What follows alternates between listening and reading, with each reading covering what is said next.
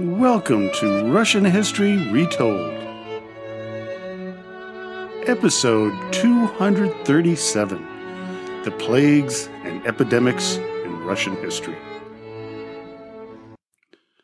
Last time, we covered Russia's poet, the famous Anna Akhmatova.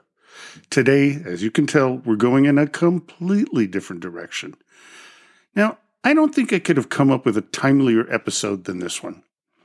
With the COVID-19 pandemic having ravaged our world for the past few years, I felt the need to talk about the plagues and epidemics that affected Russia and its history over the centuries. As some of you may know, my real-life job is in the healthcare field, and I've sat on a board of directors of a trust that actually investigated communicable diseases. Perfect timing for the COVID pandemic. Now, plagues, epidemics, and pandemics have plagued humankind ever since we stopped being hunter-gatherers.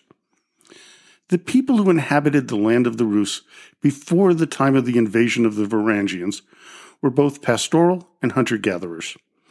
This kept most communicable diseases away from them. There is evidence that many of the people who lived at the time had actually longer lifespans than those who lived later in the cities of Kiev and Rus. As stated in the book, The Journey of Man by Spencer Wells, quote, "While the incidence of broken bones and wounds is greater for Paleolithic humans than for their sedentary Neolithic descendants, they do not appear to have died younger. In fact, the skeletal remains from early agricultural communities suggest that early agriculturists may have had a shorter lifespan than their hunter-gatherer neighbors. This is thought to be due largely to an increase in disease." Wells goes on further to say, quote, "Most diseases can only exist in large populations, where a threshold number of people remain infected, allowing the disease to remain in the population. These are so-called endemic diseases, such as smallpox or typhoid. A population of several 100,000 is necessary to maintain the disease. Otherwise, it is lost because not enough people remain susceptible to infection." My sources for today's podcast include the aforementioned The Journey of Man, A Genetic Odyssey by Spencer Wells, A Disease by Mary Dobson, Russia and the Russians, A History by Jeffrey Hosking, Medieval Russia, 980 to 1584 by Janet Martin, Crimea, The Great Crimean War, 1854 to 1856 by Trevor Royal, The Coming Plague by Laurie Garrett, and finally, The Great Influenza, The Story of the Deadliest Pandemic in History by John M. Berry. The first epidemic in history that we know of was the 1200 BC one that occurred in ancient Babylon.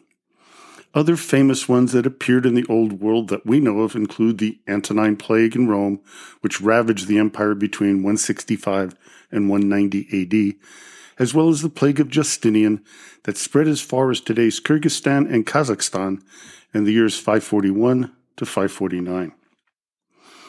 As for the land of the Rus, we hear of our first outbreak during the most devastating plague in human history, the Black Death of 1346 to 1353. The Black Death was first found in present-day southern Russia and Ukraine as early as 1346. Pskov began to get ravaged in the beginning of 1352, and Novgorod by August of the same year. By the end of 1352, two-thirds of Pskov's citizens were dead. This continued throughout Lithuania and northeastern Russia. It would hit Moscow in 1353, killing the Grand Prince Simeon the Proud, as well as his brother and two of his sons. Of the Danilovich line, only the new Grand Prince, Ivan II, would survive. This pandemic was likely caused by Yersinia pestis, a bacterium, something that had been verified by scientists in 2010. Some had claimed that smallpox was the cause, but that theory has been abandoned by most researchers.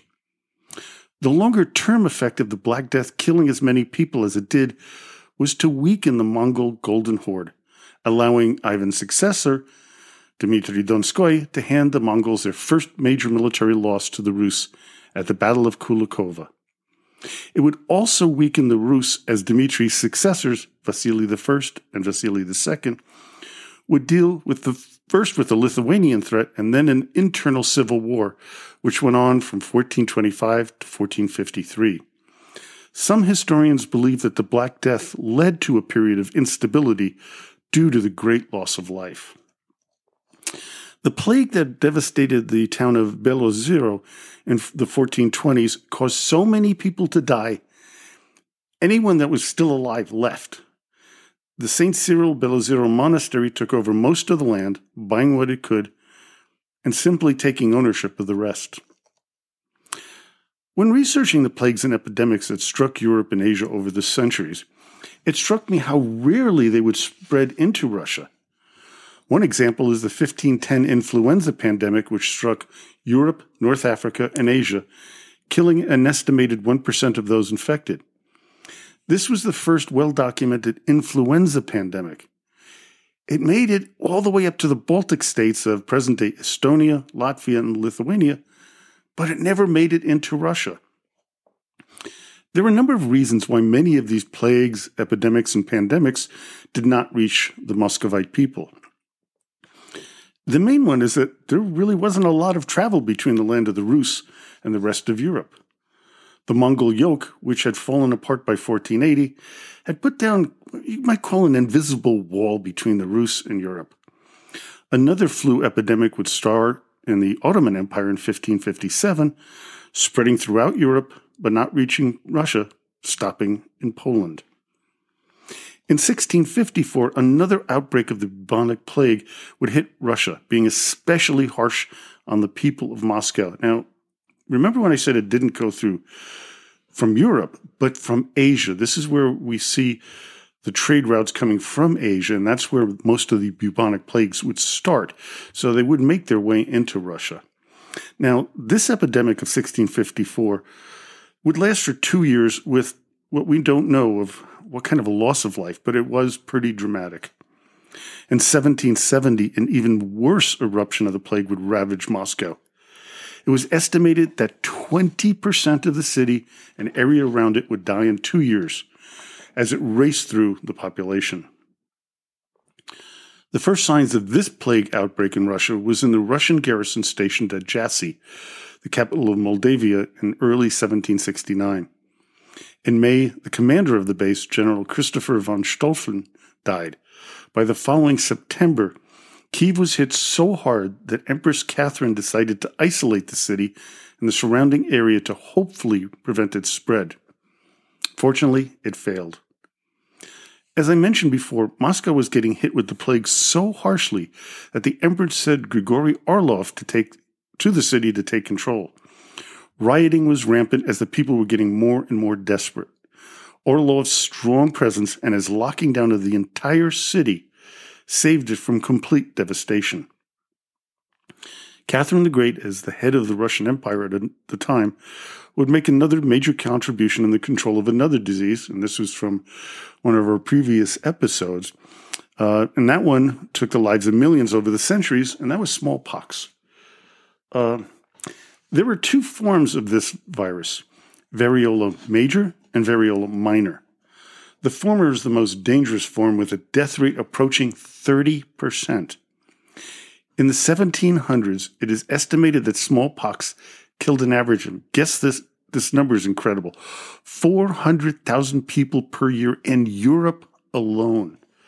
It also caused 1/3 of all cases of blindness, as well as causing scarring. Sometimes it could be pretty extreme.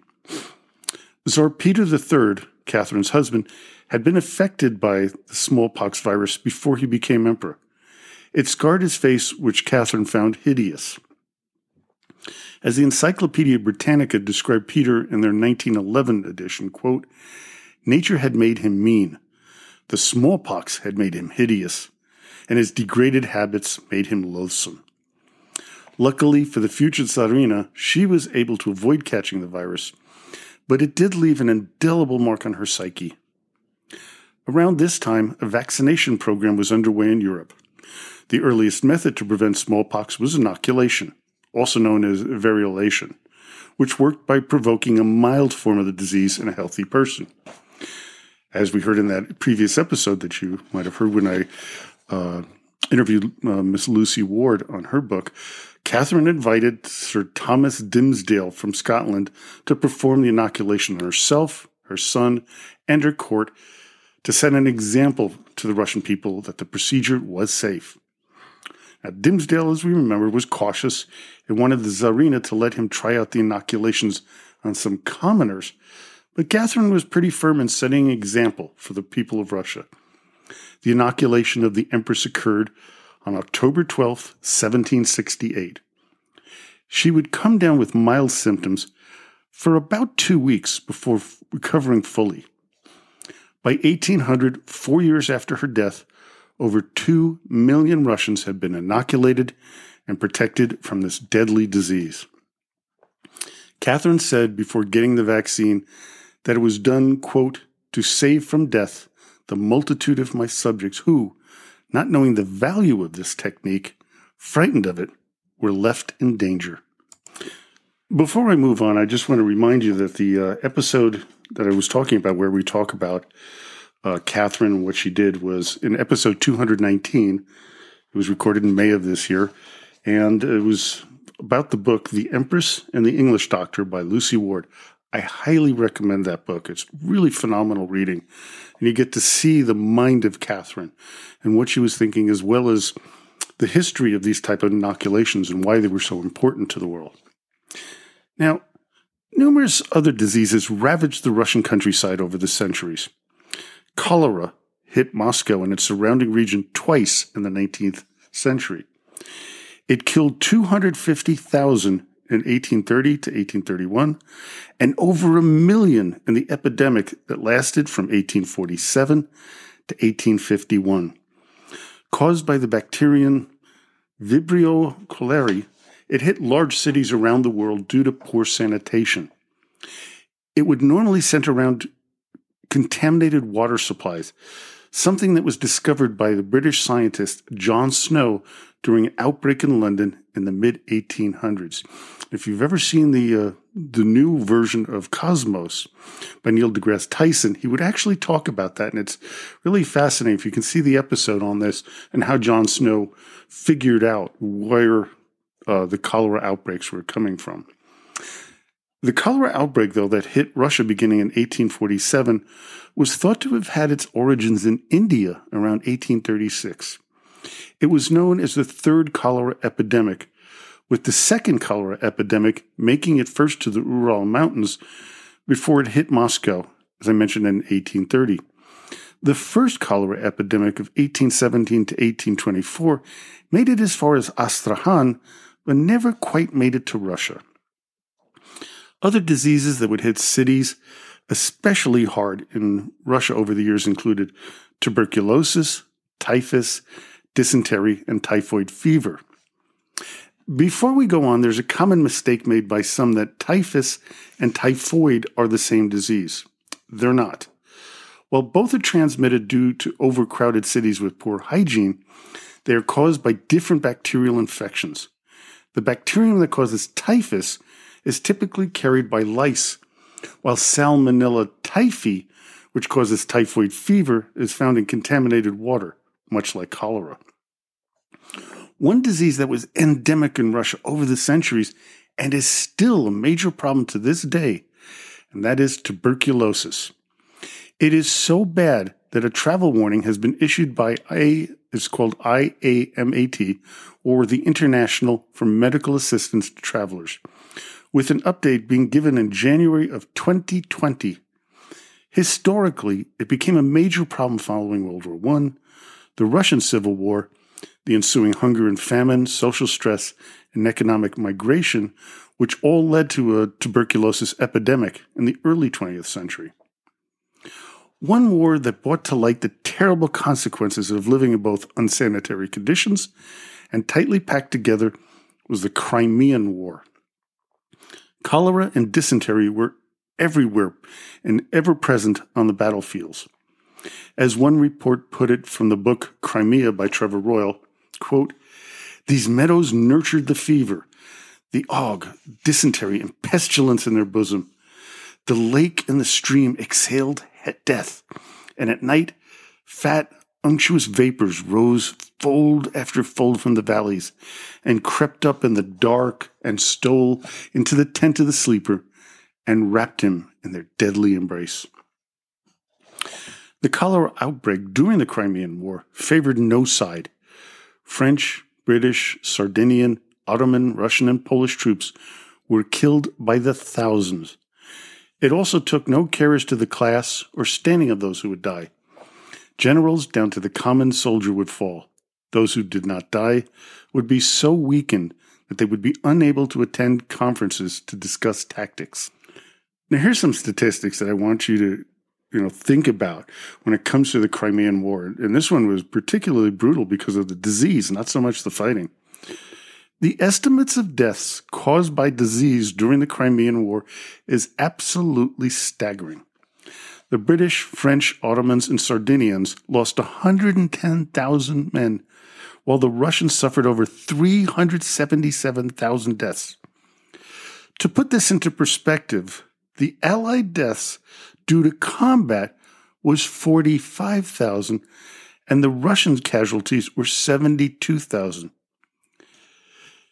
That means that approximately 5 men died of disease for every one who died in the actual fighting.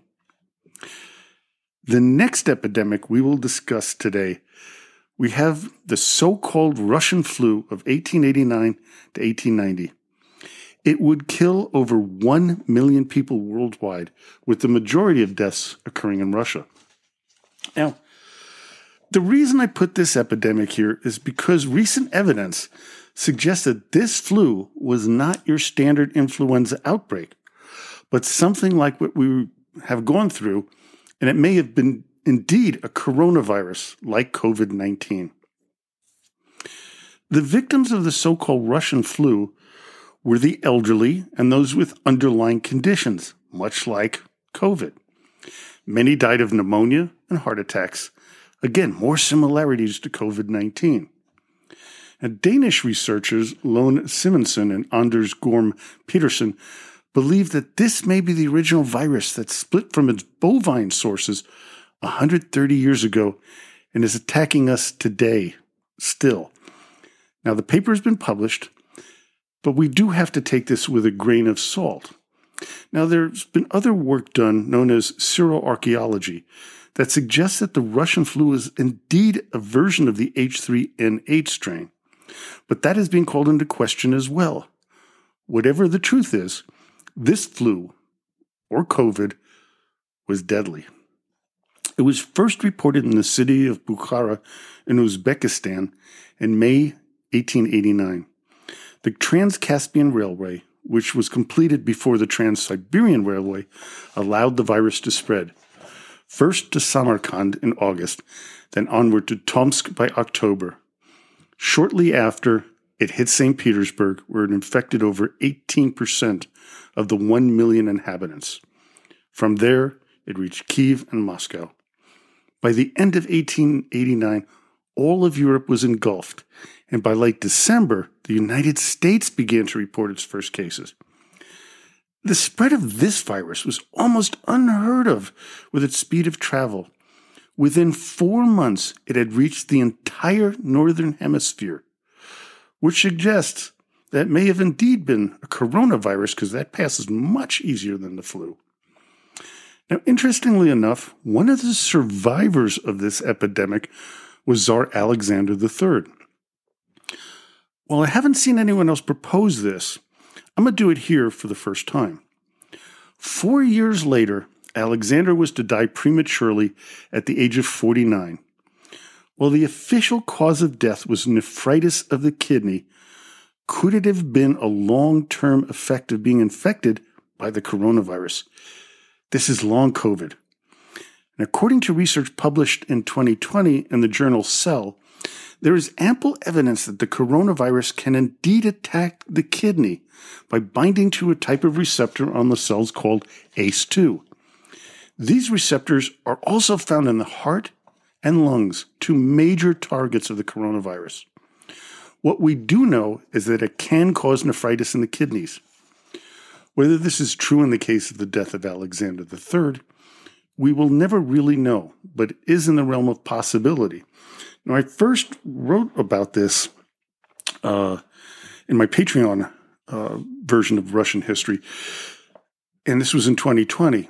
Now, today in 2022, we now know that there's going to be some real problems down the road from the coronavirus affecting many of us. And the big thing is nephritis of the kidneys, heart damage, and lung damage. So it's something that we're going to need to really work on to try to prevent this. So we may start seeing an uptick of people dying or suffering from kidney disease in maybe 2024 through 2026. This, again, is theoretical on my part, but it is something that I've been doing a lot of research on, and I'm really concerned about this. So everybody, take care of your kidneys if you can. The last epidemic, though, to hit Russia, aside from COVID-19, was just a few decades ago, right after the collapse of the Soviet Union. The whole of the Russian medical system was collapsing, which led to a number of infectious disease outbreaks. In the summer of 1992, a cholera outbreak hit Nizhny Novgorod, Krasnodar, as well as Moscow. An outbreak of anthrax hit the Altai region, followed by typhoid fever in Volgodonetsk. Even worse, suicide rose by 20% between 1991 and 92. Maternal mortality rates skyrocketed to over 5 times that of Western Europe. As Laurie Garrett put it in her book, The Coming Plague, quote, alcoholic self-destruction, drunk driving accidents, and homicides ranked as the remaining top causes of the excess death rates. While not infectious epidemics, it was a full-blown health crisis, and I believe it is an epidemic that is still occurring in Russia today. They have a very big problem with alcoholism and severe damage that comes from that. Dr. A.V. Yablokov, a special counsel to President Boris Yeltsin, said at the time, when talking about the health crisis, quote, among these are all forms of tuberculosis, some infectious diseases like measles, whooping cough, tetanus, typhoid fever, respiratory disease, pregnancy complications, and diseases of the perinatal period. In 1993, there was a massive outbreak of diphtheria, killing hundreds.